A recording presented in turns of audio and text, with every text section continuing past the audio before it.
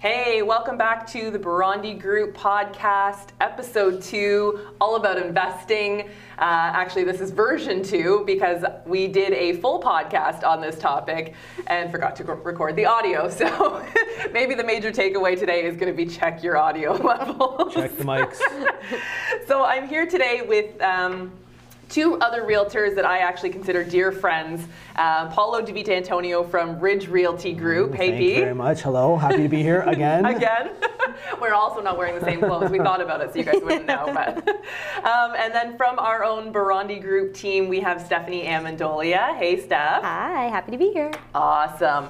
So we're going to dive in and we're going to give you guys lots of tips and tricks on if you've never bought an investment property, if you're a seasoned investor, things to look out for or things that you've never thought about. But just so you know where your information is coming from, I'm going to give you a little bit of background on these two rock stars in the industry. So Paulo, why don't you tell me a little bit about how you got into being an investor-centric agent, but also your own background in investing. Yeah, for sure. So my... what did I call it the last time? I called it a journey. I thought that was really good. It is. Your real estate journey. My real estate journey, it started when I was 24 and I bought, I really wanted student rentals. Don't ask me why. I thought that was like a cool thing to buy. So I went to my broker and with 5% down, I was able to buy one in Thorold. I wasn't working at the time. I was doing my apprenticeship, so I was in school phase. So I was like on EI, and somehow the beauty of that many years ago, you could get mortgages with that kind of stuff. And then it evolved. You know, we went onward and bought like duplexes, triplexes, things like that. Got really into flipping. Love the instant gratification of being able to turn something ugly into something beautiful and get like the feedback from how nice it turned out and stuff. So we were actually a part of it. So before Paulo was a realtor, he was a friend of mine, and we actually bought his duplex. So I've seen him in action. So I know exactly what you're talking about. You do. I was also a client. Yeah, he was a client. Yes, friend turned client. Turned realtor, and now he can teach me a few things on multi-res. So he's definitely, these two people are guys that I call all the time when I have questions. So yeah, definitely your journey expedited quite quickly. Absolutely, yeah. Yeah, and now it's just, you know, I still invest, but, you know, now I take a pleasure out of trying to help make other people money as well, right? That's like awesome. that's good fuel for what I'm doing now. Yeah. So. Awesome. So Steph, for realtors listening, Stephanie Amendolia, that last name might sound familiar. Steph is the prodigy daughter of Augie Amendolia, who, if anybody was in the multi-res buying, investing cycle circuit in, I don't know, Augie, the last 10, 20 15 years. years, 20 years. You would have come across Augie Amendolia. He's a veteran for sure. OG, so, absolutely. He's the OG in multi-res. I know, showing you guys properties. Yeah, I think he actually took us day. on some tours when we were looking at some multifamilies downtown. So I remember him specifically up the stairs, touring us around. Yeah, he knew his stuff. So absolutely. I'm sure, Stephanie, he imparted some wisdom on you. Tell us how you got He sure into did. So I have been in real estate, it'll be 8 years coming up in September. My first investment was with my brothers and my dad. We all went in and bought an 8-unit apartment building close by to another one that we had. And flipped it in a sense, held it for a few years, and then sold that. And then I ended up buying a condo. And I haven't invested any more yet. Been too busy, I guess, helping other clients and things like that, purchasing their own. But yeah, I can't wait to get into something new. And you've done a lot of property management with your own family buildings, right? Like, how does that... Since high school, like I said, I remember when my dad was even at Remax Escarpment, I was coming to the office up on Fennel, and I was like a little punky girl in high school sitting at his computer doing performas. Like, I knew what performas were at like 12 and 13. Something like, you're not supposed to know. No, like, so when I started, I was like, is there a performa on that? They're like, this is a residential listing. There's no such thing. But yeah, so I helped growing up with, you know, going to landlord and tenant court, filing eviction notices, doing rent checks on people, screening tenants, you know, all that fun stuff. And I think we talked about it before, like little tidbits from the real estate side. Moving into kind of tenant screening was the Geo Warehouse. I think we talked about like checking to make sure if you're getting a tenant who is applying for a lease and they've got somebody listed as a landlord, pull up the Geo Warehouse. We have the, you know, means to do that. Make sure that that owner is the owner of that property and they're not kind of fibbing on things like that. So definitely that background has helped with me kind of educating my clients when they've been looking to purchase anything from a 2-unit to 12 units, anything like that. So it's definitely been helpful. Awesome. Yeah, that's true. And you know what? We help a lot of investors lease their properties, and especially for first-time investors, we do a lot of tenant screening for them. We do it less and less because I do feel it is important for the landlord to be satisfied with their tenant versus me. We might have different opinions. I have no issue with pets. Some landlords are pets and credit scores and all those kinds of things, but definitely educating a first-time investor on things to look for when you're doing background checks and credit checks. You get one chance, you know, for the most part, to get into either a good situation or get into a very bad one where you might be at the landlord tenant board every other day trying to get your rent money. So it's really worth it, to getting a good tenant and treating your tenants well too. Like I'd mentioned Brian Hogben. I remember him making a comment one time about treat your tenants well from the beginning. When they move in, get them a gift basket, you know, because it can make the difference of it's a Canada Day long weekend and their AC blows and they're calling saying, we need you here now, versus, hey, it's cool, we'll wait it out for the weekend. We got some fans, you know, so treat your tenants well, you know, they're there to help, you know, your property run sufficiently. Your landlord-tenant currency, so that's a good one. Okay, so when we talk about buying an investment, so for a first-time investor that hasn't bought anything before, there's a lot of doors they could go into. They could go into pre-construction, they could go into duplex, triplex, they could go right into apartment building depending on budget. What do you think makes a good investment at the end of the day? If somebody's got kind of a wide range that they're open to, what do we look at? Do we look at cap rates or equity growth? Maybe, Paula, you can talk a little bit about what a cap rate is even. Cap rates, you know, simply put, are the correlation between your net operating income and whatever the purchase price is going to be. Typically, on the smaller scale, duplex, triplex, even single family, we don't really look much at cap rates. It used to be more prevalent, but now what's more important for us is cash on cash return, right? We want to know how much are we putting into this thing and how much are we making on an annual return on our money? What is that percentage and how does that stack up against other investment vehicles, stocks, bonds, whatever. The big stuff where the banks really look at capitalization rate as a qualifier for your financing, then we start to really dive into caps for sure. But and I don't know if your experience is the same, but on the small stuff, it's more cash on cash return. Which is a great way to say it. So people have never heard of that cash on cash. So if you put money into the stock market, what's your return on your initial investment? Some people say, oh, well, here's my net at the end of the day. So it's not taking into account mortgages or carrying costs, but it's just strictly, if you have $50,000, how much cash am I making year over year on that $50,000? Because then you're looking at where else you could put it for the same return. For sure. I think for many years we had well, Hamilton historically had low rents. The rents were, you know, below market value, and we had so many people coming in from Toronto, even if they were duplex at the time. All they wanted to know was, what's the cap rate? What's the cap rate? And Hamilton cap rates were low. They were like 3 to maybe you'd get like a 4.8, maybe, very like slim chance. So you had to kind of look at it and educate other agents and clients and say, listen, it's all about this future earning potential. Where is this building going to go? Where is this duplex going to go? It's not all about what it's making right now, but where can you take it? So Paolo talked about renovating units. Well, that's what you have to look in. What's your cash in versus your cash out? So you could buy something now that needs a full overhaul. Once you put a few thousand into each unit, maybe just doing kind of quick changes here and there, how much more rent can you get? Where has the rent changed? So I think people now buying are a little bit more educated in terms of not focusing just on that cap rate and looking more at the larger grand picture of things. Where is this building going to be in 5 years from now? How much more can I make on it? How much more rent can I make on it? Things like that. I find the new investors are the ones that really talk about cap rate a lot, and it's something that they've read about or heard about. In a seminar. And it's like, you know, it's fresh in their mind. They don't even know exactly what it means, but it's like this cool term that they heard. So they're like, well, what's the cap rate on it? I was told to ask. I have no idea. And I don't know. It needs to be a 7. And I need a pro forma. Please give me a pro forma. I'll just tell you that it's gonna net you this kind of a return, and this is what you're gonna make at the end of the day. And if we pull it out over 5 years, this is what your return's gonna be. I don't know what the cap rate is. I can do the math for you if you want, but I mean, that's really not the most important part here. But yeah, they slowly, as soon as they own a property, I find like the ones that buy and own and have operated investment properties really understand how to break them down and not focus so much on that cap rate, but look at the bottom line. Like, what is my cash flow? What is my return on a annual basis. So takes experience, I guess.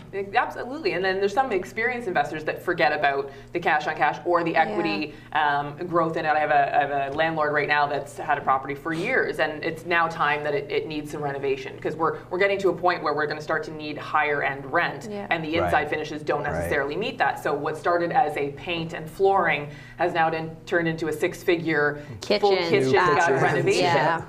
And her first question to me was, well, Alex, if I'm going to spend this much money, how much more can I get on the rent? And I said, well, you're not going to recover that money in your first year, maybe your first 5 years. I said, but you still remember this is a property that you own, and that investment is going to translate into the future resale value. She goes, oh my God, you know what? I didn't even think of that. So sometimes people get lost in those little month over month cash flow things, and you got to look at the whole picture, right? Exactly. That's awesome.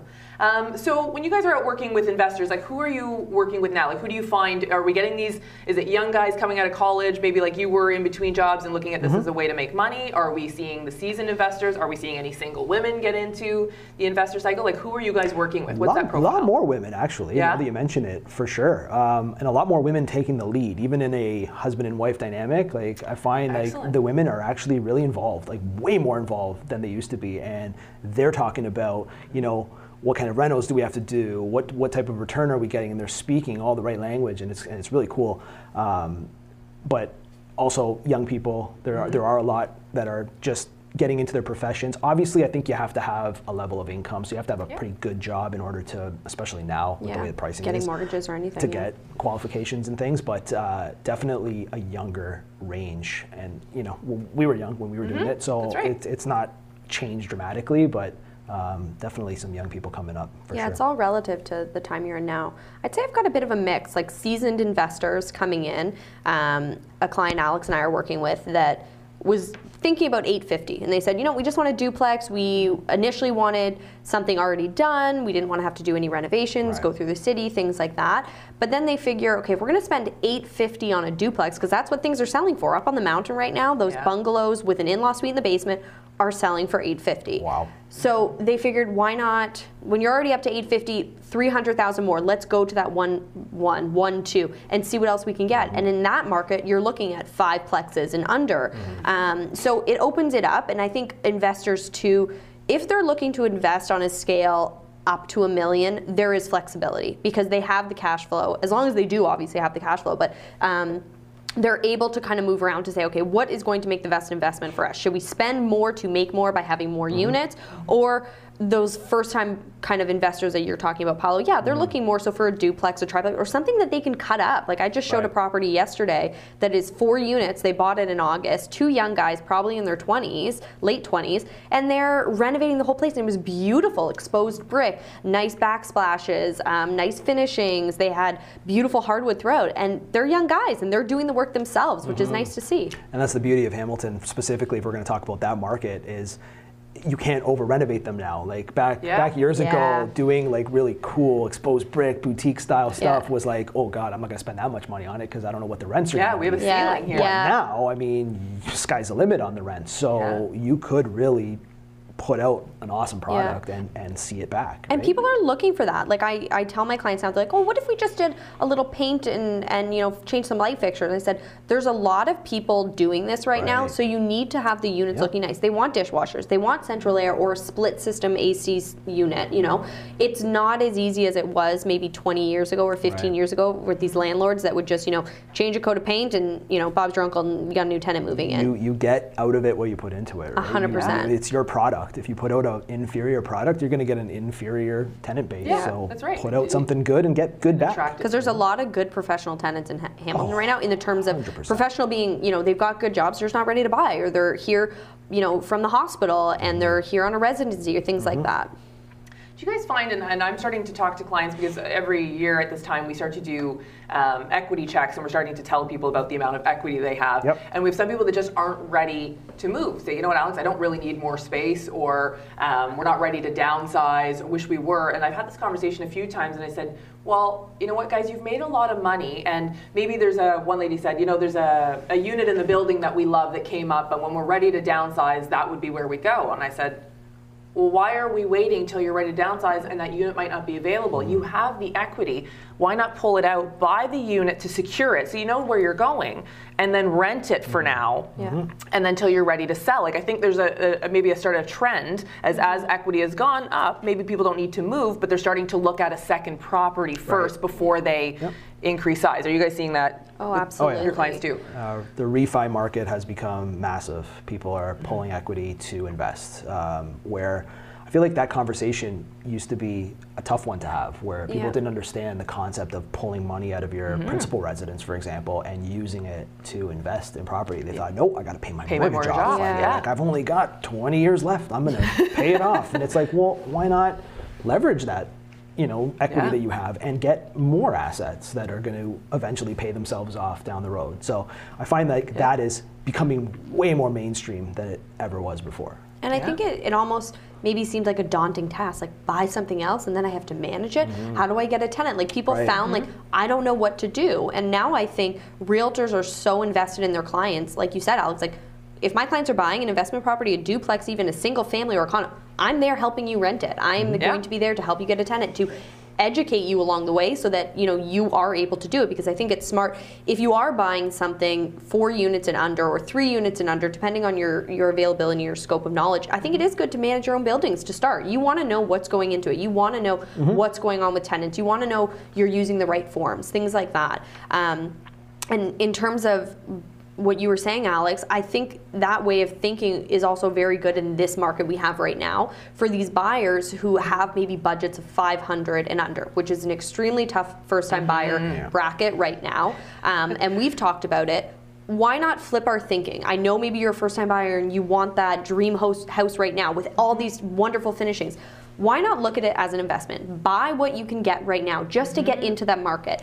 And then either refinance it in a couple of years if you can, do an open mortgage, variable, and refinance it, and then use that money and buy something else or sell it in a few years.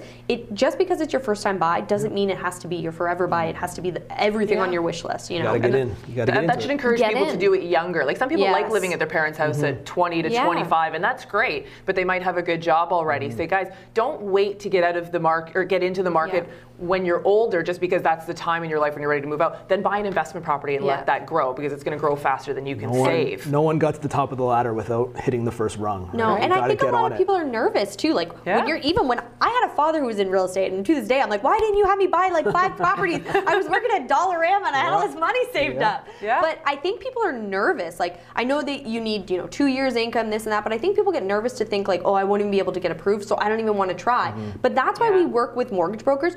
I tell clients all the time, call them and set yourself up. They will tell you what to do to get there in 6 months to a year. And to that point, I can't tell you how many times I've sent them to a broker and they've come back and said, I didn't know that I could actually spend that much. And it's like, well, but of course not. If you've never looked into it, how would you know? The financing is mind-boggling, and that's what we say is probably, we can all agree, that's your first step. If you're looking to invest in real estate, some people go to the investment seminars, they read books, they want to go see properties right away. We all agree, first step is mortgage. Please, looking at the camera right now.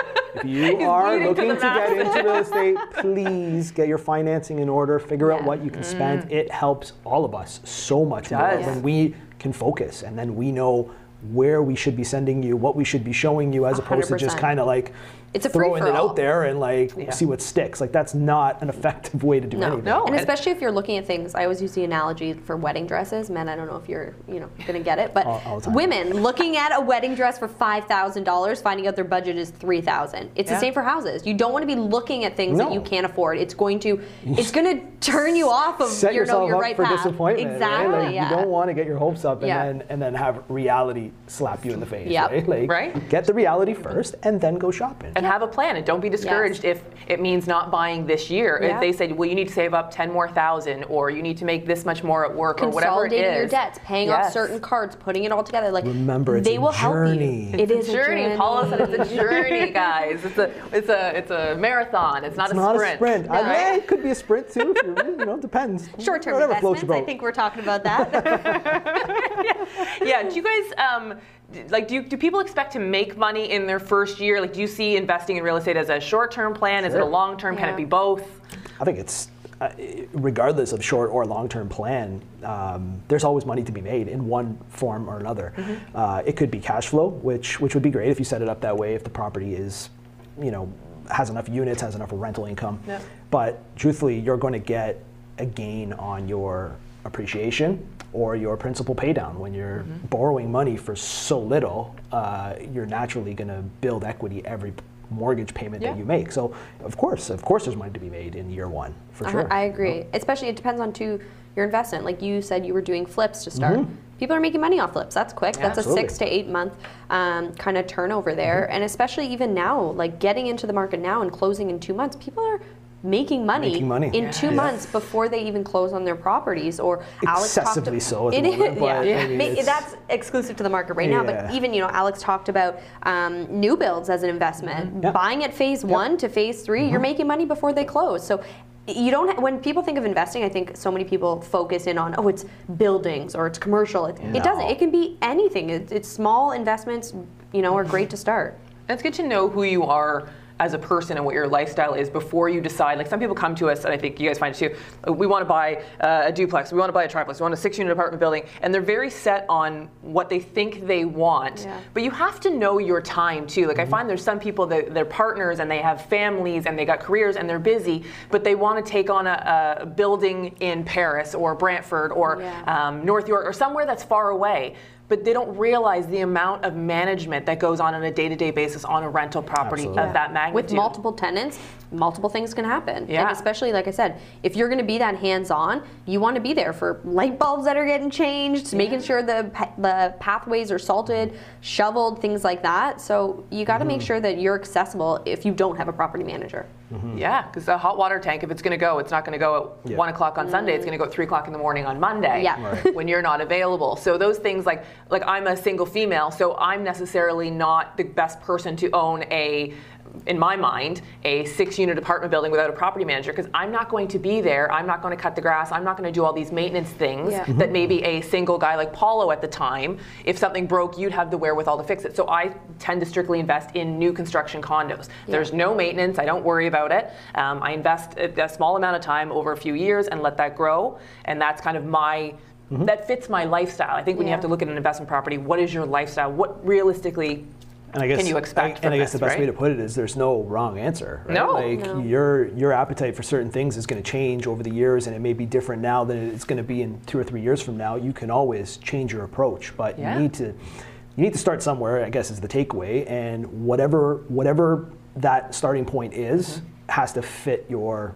lifestyle and kind of how you operate and know yourself. Like don't buy a flip property if you're not handy, because you're going to lose all your profit in contractors. I can't tell you how many times people have come to me and said, listen, I want to do a flip. I'm like, okay, awesome. What do you do? Well, I'm an accountant or whatever. And then I'm like, okay, great. Like, do you have any skills on your own to do these renovations? No. I've got 2 left hands. I'm like not. Well, there goes your entire budget. I'm like, okay, awesome. That's good. Okay, no problem. Do you have like contractors lined up? Oh, well, we were hoping that like you have a bunch of them and stuff. I'm like, well, guys, you got to be a little bit prepared, right? Like a flip is a big proposition. Like you're essentially becoming a contractor while you do it. So. And there's a good way to lose a lot of money if you're not doing it correctly. So your timelines, and knowing when people do it incorrectly. Like we've had some realtors and a partner of mine at one time was renovating their own house, but knew enough about what was being done to recognize that the plumbing was being done wrong. Oh, wow, so if you have no skills in that, and you're going there, and then these guys are going to take you for a ride a little bit, maybe delay it. Oh, we didn't realize, and we're going to redo it. That's your most of your profit budget or whatever your profit in a flip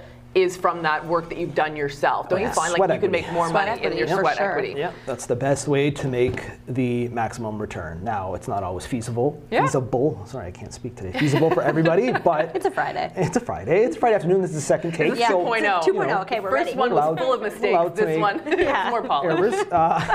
Or so we think. Now, what was I saying? Like, I have something to say. Please, just jump right in.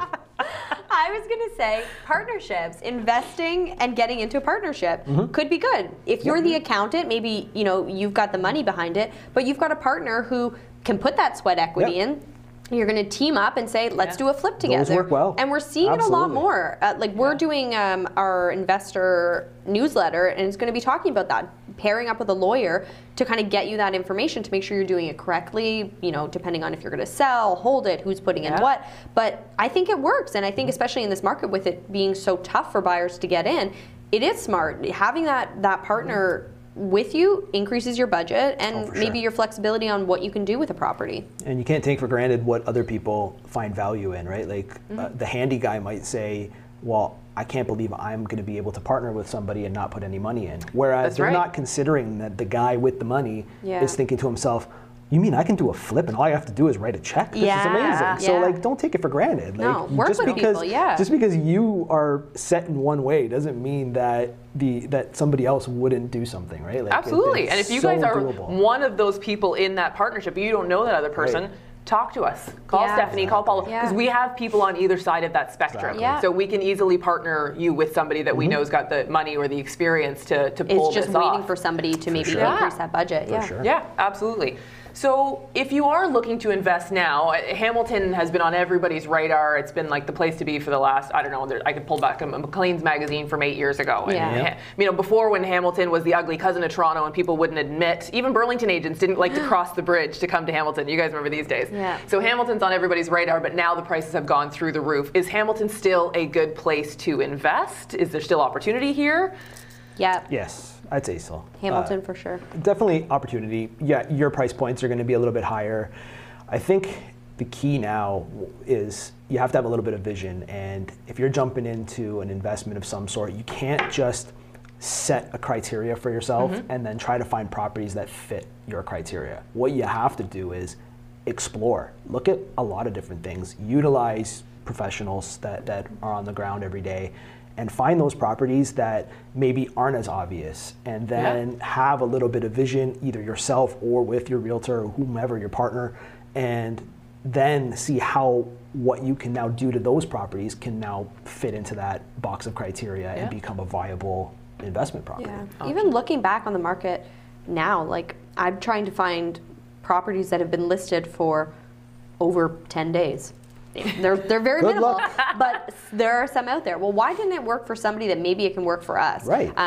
So you, like Paul said, you have to look at things kind of in a full scope of it and see what's available, what's out there. And yes, there is still investment areas in Hamilton. You know, Homeside area, I would say, is a great place to invest. We saw Crown Point really come up in the last, at least even 3 years. It's still affordable down there, actually. It is. Which is like funny. East Hamilton, like for the longest time, like nobody was buying on Melvin Avenue. Like I remember driving around with my dad, and he would be like, oh, you know, this is kind of large apartment areas and things like that. But now you're seeing more people buying in these East End areas, and they're making money off it. Like it helps too with what's happening with our restaurant scene. Obviously, you know, with COVID, things aren't as vibrant as they used to be, but we kind of had our Lock Street, and then we moved to James Street, and then Ottawa Street, which was, you know, a textile industry for years and years, finally became somewhere that had butchers and the Cannon Coffee Co. and gelato bars and wax bars and things like that. James Street of the East, right? And it is, like absolutely. People loved Crown Point for that reason. And I had clients, my very first deal in real estate was on Kensington Avenue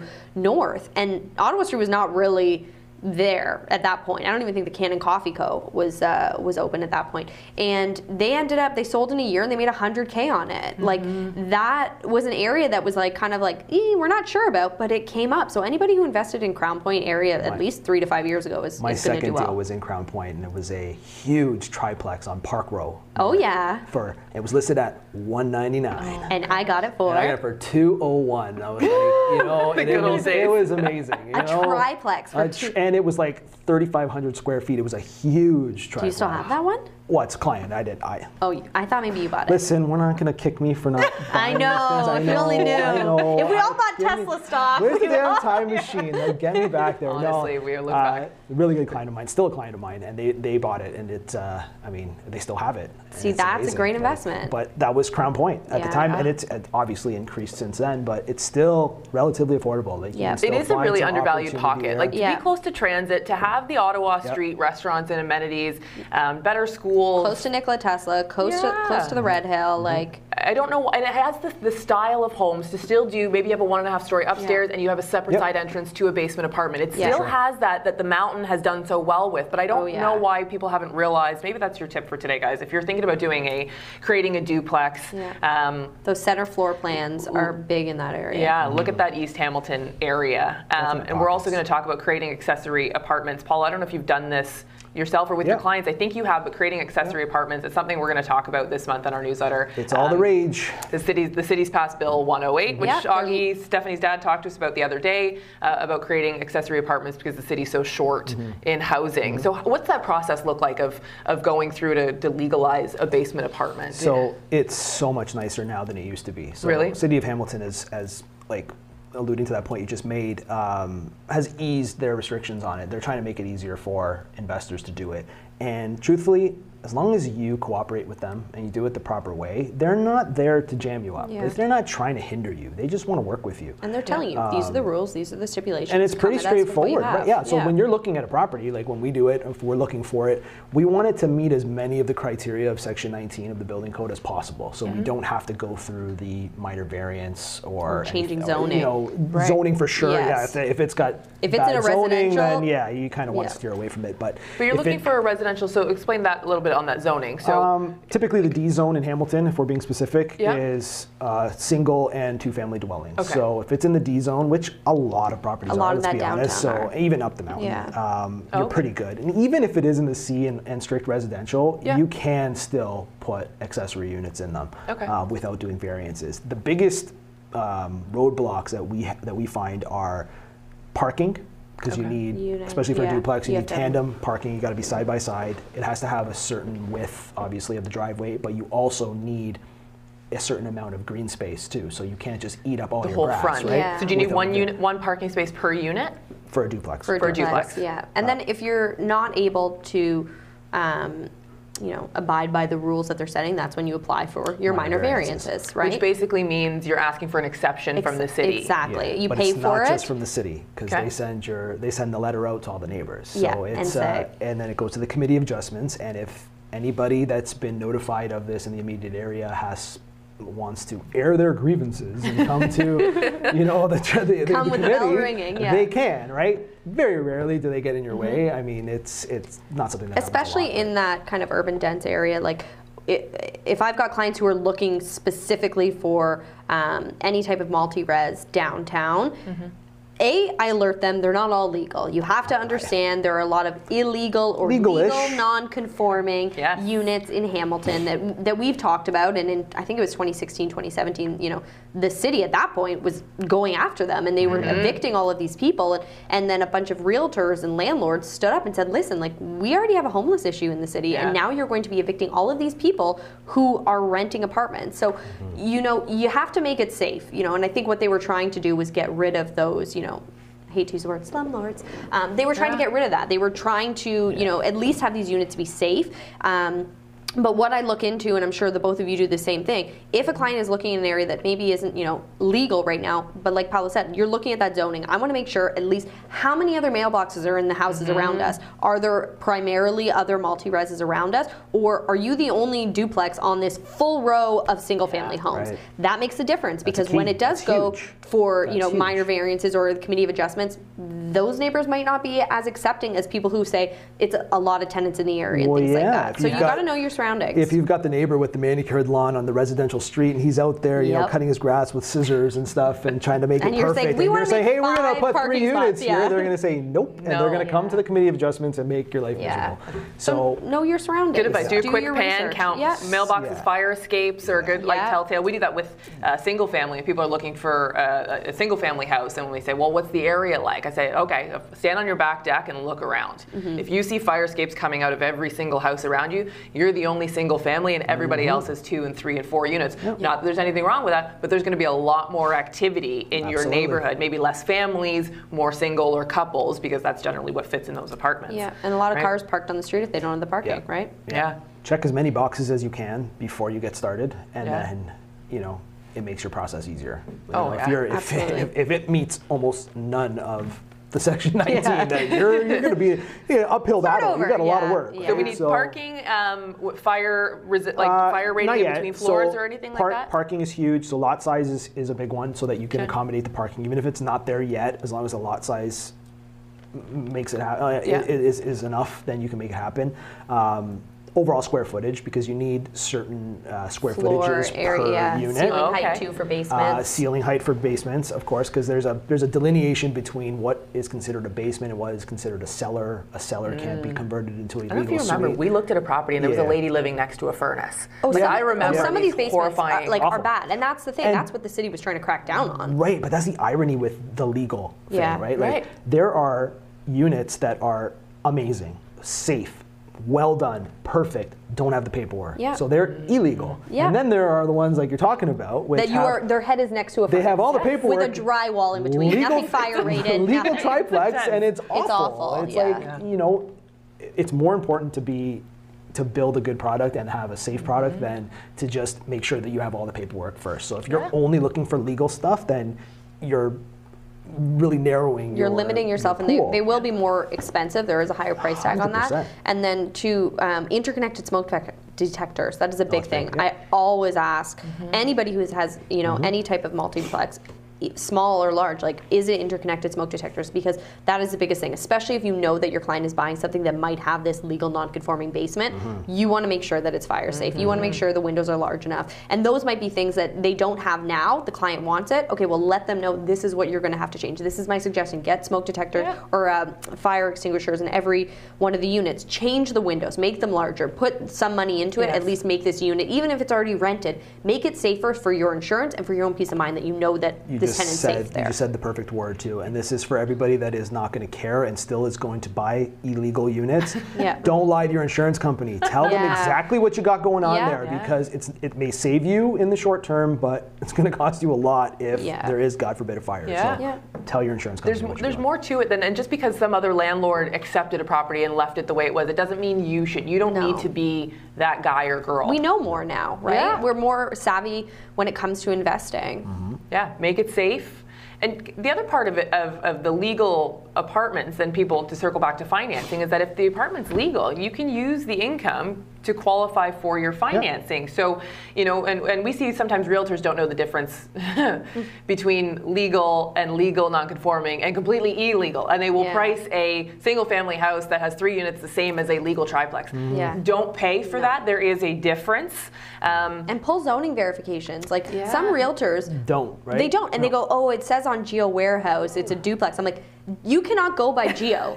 You need to go from what the city says. You need to pull that zoning verification to show. And if it's not, if it's a legal fourplex operating as a fiveplex, well, that's what your client is going to be getting financing for. They're going to get financing Income for from a a 4 legal unit. 4-unit, not Yeah. 5 units. How do you know it's legal? Oh, it's got 3 hydrometers on the side. That Yes, doesn't that's make not it a legal. thing. Do That's not- not yeah, a thing. no. The hydro Like, company will put a meter anywhere you want. They'll put it on your Yeah. garage. Doesn't Right, mean it's a like, legal accessory apartment. Zoning verification, like Stephanie said, is the only real way to know for sure. They're not what you expensive. got. You know you have a listing coming up, order it. Get it done, have it there, because that's the first thing any realtor is going to ask you. Do you have a zoning verification? Do you have a survey? Things like that. Yeah, absolutely. And as a buyer agent, if you're working with these guys, we protect you. We make sure we order it. If the listing agent isn't doing their job, you can make sure that the person you have working for you is doing their job. Absolutely. Again, if you want to use that income for financing, that you need to know if those units are legal. Otherwise, you can't use any of it. Awesome. Okay, so we've kind of talked about a lot of those things and the outlying areas. We talked about, 'cause I know, Paul, you've been in Brantford and Paris a lot lately. Yeah. Like, what's the next Hamilton, do you think? Like a St. Catharines, Fort Erie? Are we going Niagara way? Is it Paris? Like, where are we seeing everybody move next for the I next feel cheap like they've investment? always been there. Like, Yeah. it's not like they just popped out of nowhere. Neither right? did Like, Hamilton. St. Neither did Catharines. Hamilton. St. Catharines is a Brantford, viable everybody's going to market. Brantford. Brantford is starting to get a bit saturated now. Yeah. I'm finding more and more of the competition that's happening there now is. I used to think we were the out-of-town agents. I was but in now there's competition even with like 21 further offers. out of town. 21 offers In on a Brantford? semi in Brantford last night. Man, it's getting to the point where they're starting to become a bit prohibitive as well, cost-wise. However, their rents are really good, so we can Really? still get some cash flow out there, even at a higher price range, because it's still lower than, let's say, something in Hamilton of the equivalent size and kind of style. So Yeah. it does have a lot of similarities with Hamilton. So there's a good familiarity with the investors styles and when they everything, jump over to that market. It's similar to when the Toronto buyers came to Hamilton. There was a lot of things that reminded them of Toronto, right? So it made for a good fit for them because they were comparing, oh, this reminds me of, and we were talking about this last time, but I don't know any streets in Toronto. What was it, Queen Street? Oh, Queen Street. Everything is Queen. This reminds me of Queen Yeah. in Toronto, and it's like, It built at sure the it same does. time, the cities, Yeah. yeah. So they were familiar, and it made for a really easy transition into our market. And now Brantford's kind of similar. Same St. for Catharines is a little bit different altogether. It's a You're right. When you drive to St. Catharines, it doesn't Yeah. feel like Hamilton, whereas like you No, said, Toronto can feel like exactly. Hamilton and vice When versa. you but get into that downtown core, for sure, Yeah. you'll notice it. but that's where you, like one of your student rentals. Thorold. I had Thorold and Yeah. Welland at the time. And those markets are actually for home buyers. I mean, like they're taking off. Yeah. Like Font Hill is beautiful. Welland, I used to yeah. think Welland was awful, but Welland has some really nice spots now. Like, and ripe for investment. Anywhere where there's a good single family market and like people want to live Yeah. is a good place for investment too, right? Like, Absolutely. There's going to be renters out there, so. And the quality of tenant. If you would live there, then probably someone that you're going to rent to, 100%. What? Yeah, you're going to exactly. agree with too, right? Exactly. Takeaways for tenants and screening tenants. I'm going through this right now. We're looking after a condo building, and like I said before, everybody's got their do's and don'ts and wants and don't wants and pets and credit scores we talked about. I mean, Yeah. at the end of the day, some people want to see a 900 credit score, 850 credit score, and $100,000 income renting a condo. These are home buyers, Right. They're not necessarily going to apply for your one bedroom in downtown Hamilton next to the furnace. Yeah. So, is there any advice you give people for screening tenants? Do you use programs? Like, I'm starting to use that Neighborly. So we were using Neighborly for a while. Yeah. We still do sometimes, but we stopped because they started charging and Yeah. and charging the tenant, and it was harder to get them to fill out the application. Yeah. I don't want to go crap on Just Neighborly. do your Still own. good. Yeah, do your own I like to do it diligence. myself as well. Like I want to be able to call their references, and I'm really looking for employment. I want to know about your verifiable income, and I'm sure you guys are the same way. Your credit score is important in the sense that I want to see if you're a habitual, The history you of have a late problem, payments or right? Like there's an issue Or happening did you just, there. not pay a credit card once? You came from a divorce. People Divorce have- is yeah. huge. Divorce And they is might have a like- great job, yeah. and it just affects their credit. They're not a bad tenant. But it's income. It's I want to see a job letter from your employer, and I want to be able to call somebody and talk to them and verify. And I think we mentioned the last time, you don't just read what's on the sheet. You try Yes. to trip You've them up a gotta- little yeah. bit, right? You got to be like, okay, well, so and so said that he makes 20.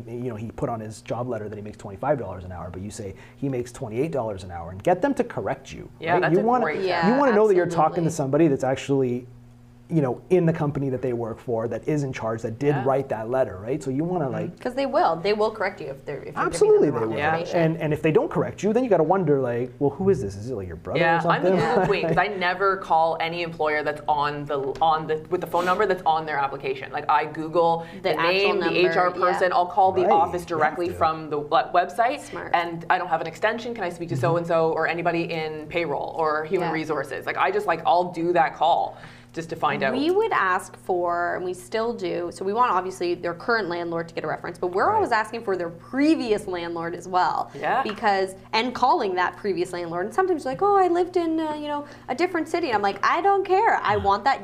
Sure. How do you not remember who your last two landlords were ago? So we call because you might get a glowing reference from a landlord right now who wants that tenant out versus Right. the That's a great previous point. landlord, and That's that a was a great tip point. from Augie. The previous landlord is the one who's going to give you an honest, they Right. were, He's here's got the he's got nothing situation. to lose, right? That person has Exactly, got it's gone. no So, investment. and I always say that, and I said, would you rent to them again? Absolutely, or no. Or landlords, be honest. Like you can't deter somebody from renting to a person, but you can be honest. If that person was late, if they left it a mess, if they were, a nuisance to other tenants. And I think a lot of landlords do want to work together in that sense because it can be a headache sometimes if you have Absolutely. a tenant who is Yeah. terrible. Then, I was going to say a tenant from hell, but it can be awful. It can really put a lot of stress on you. And so we're doing these screenings to make sure that the building runs smoothly and for the respect of the other tenants. When I am screening people, I'm saying, listen, I'm asking all these questions. I'm being very in-depth because I do this to everybody so you can feel safe and you can feel comfortable knowing everybody else in this building has gone through the same process. So we all have kind of similar like-minded people in this building, and they run pretty smoothly. If you're just letting anybody here or there, you can feel the dynamic of the building. Somebody might not abide by the rules and they smoke in their unit, which they shouldn't be, or somebody has a super barky dog or a really loud car, like things like that. Like you got to know everything about who's coming into the building. Tenant mix is important. Yeah, whether you can do anything about it or not, you're getting that phone call day after day with the complaining, and that's another piece of being a landlord that, you know, maybe you want to go the property management room so you don't have to hear it. I don't know if you guys do, but I call realtors when people say, "Oh, I have to move because they've sold my house that I was renting." Then I'll go through and find the listing, look at the photos, and I'll call that realtor. Say, hey, you guys just sold a house, there was a tenant. How were they? How were they with showings? How was the place? Did you have to clean it? 'Cause sometimes there's no photos. Oh, no photos due to tenant, whatever. I'll call the realtor. So again, if you guys have the right person on your team, we'll do enough due diligence for you that when we hand over a tenant, say, you know what? And it's usually the best of the best. There's 10 applicants that I didn't even show you. That, you know, I just want to show up with keys today in a bag. Can I walk away with the unit? No. And we want to put a good tenant in there because we don't want you to have to call us and be like, oh no, they're not paying, they're doing this. Like it looks bad on us. So we're going to do our best to get you guys a good tenant and give you all the tips so that if you are doing your own rentals, you know what to look for and what to ask. And tenants out there, when you're asked to supply documents, the quicker you supply, the more diligently that you supply your documents, that tells a lot about you, right? Here's my credit check, here's my employment letter, here's a reference, here's everything. That goes a long way too. Your organizational behavior, like the way that you operate. Treat it like a job. Us, it's a job interview, essentially. That goes just as far. I've intentionally been aloof with tenants sometimes and not responding to see their follow-up, to see how quickly they get everything without me requesting it all the time. Like I'm just going to let it go and see if they are on the ball, because I want to see, do I have to chase them for rent, or are they going to be like, hey, I remember you wanted this, or you asked for this, and what else did you want? True. I love those people. So true. Those guys. It's are like really a little technique, like on the phone with them. If you're quiet and you don't ask a lot of questions, let them do the talking. Wait to see what they're going to say to you. That's awesome. Okay, so we're going to wrap it up, but just any final, behind closed doors, after dark stories, any funny, odd things that have happened while showing rental properties. I know Paul has watched me fall up and down staircases. I watched my realtor in 6-inch She wears heels all of the time. Going up and down fire escapes in January, and thought there was going to be a moment where I'd have to save her life. And it never Get a happened, pair of Bloodstones, girl.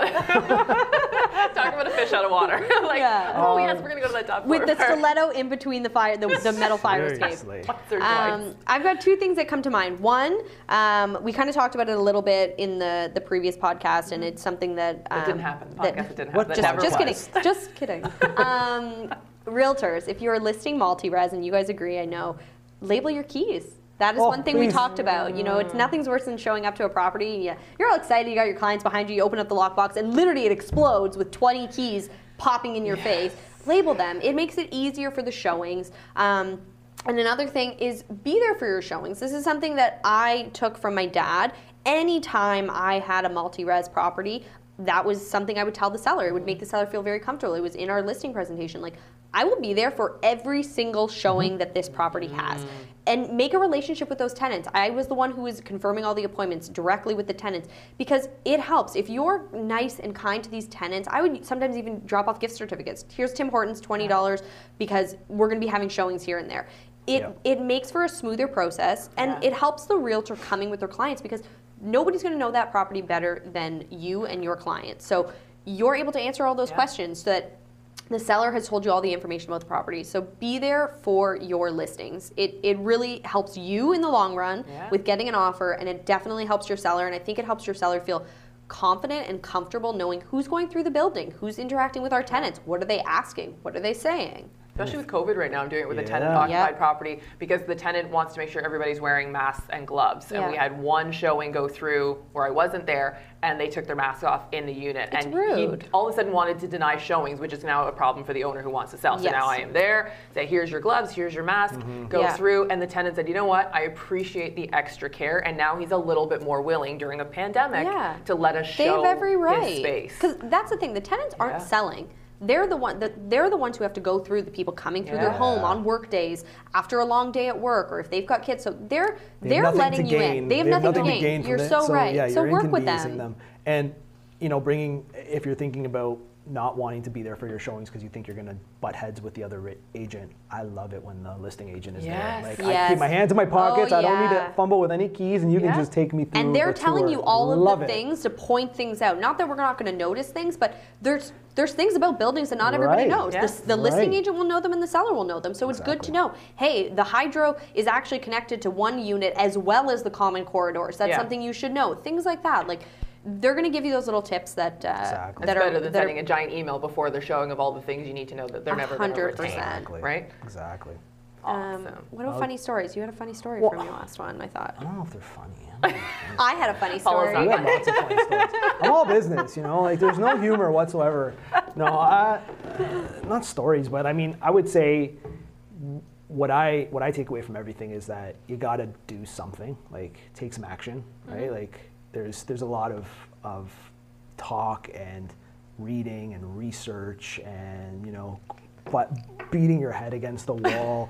You gotta take a step at some point, right? Like Paul was laughing listening to people come back from investment seminars, and oh my gosh, that's the bane of my existence. The 3 pages of conditions and clauses, and like who wrote this? Like, did you get your lawyer to draft this contract? Like it's 16 pages long. Like, and they do, and they show up earnestly with this stuff, right? Like, here's what I want to do. This in my offer. And you just seriously, it's like I'm not doing that. So can we just use like a regular one? Maybe like some inspection. Do you want to get this house? Yes. Well, or this property? Then let me do what I do. Yeah. The seminar people, God bless them. They're the ones that they take comfort in talking about it and you know, asking a lot of questions with their peer group and stuff, and it's great, absolutely. But at some point, you got to get outside of that. You got to surround yourself with people that take action, right? Like if you're not doing that, then you're not taking any action either. So be around people that are doing bigger things than you. Yeah. And it will encourage you to do some big things. And even if you're not catching them, you're still better off than everybody else that's doing nothing. Was that the line? That was it. That might have been. Yeah. Yes. You're on your journey. Full circle. Well, this has been awesome. Hopefully we recorded it this time. Yes. And, we have Todd here. We have our video guy to make sure. I think it came out better than the first one. That's right. Awesome. Thank you, everyone, for listening. If you have any questions, feel free to reach out to either of these 2 rock stars. Like I said, I do it all the time. Anything you need to know, Stephanie Amendolia, Paulo DeVita Antonio, Ridge Realty Group, Burundi Real Estate Group. Instagram. Follow us on Instagram. We're posting stuff all the time. Or send us a DM because we'd love to help you guys get started. And happy Friday. Happy Friday. See you next time. Bye.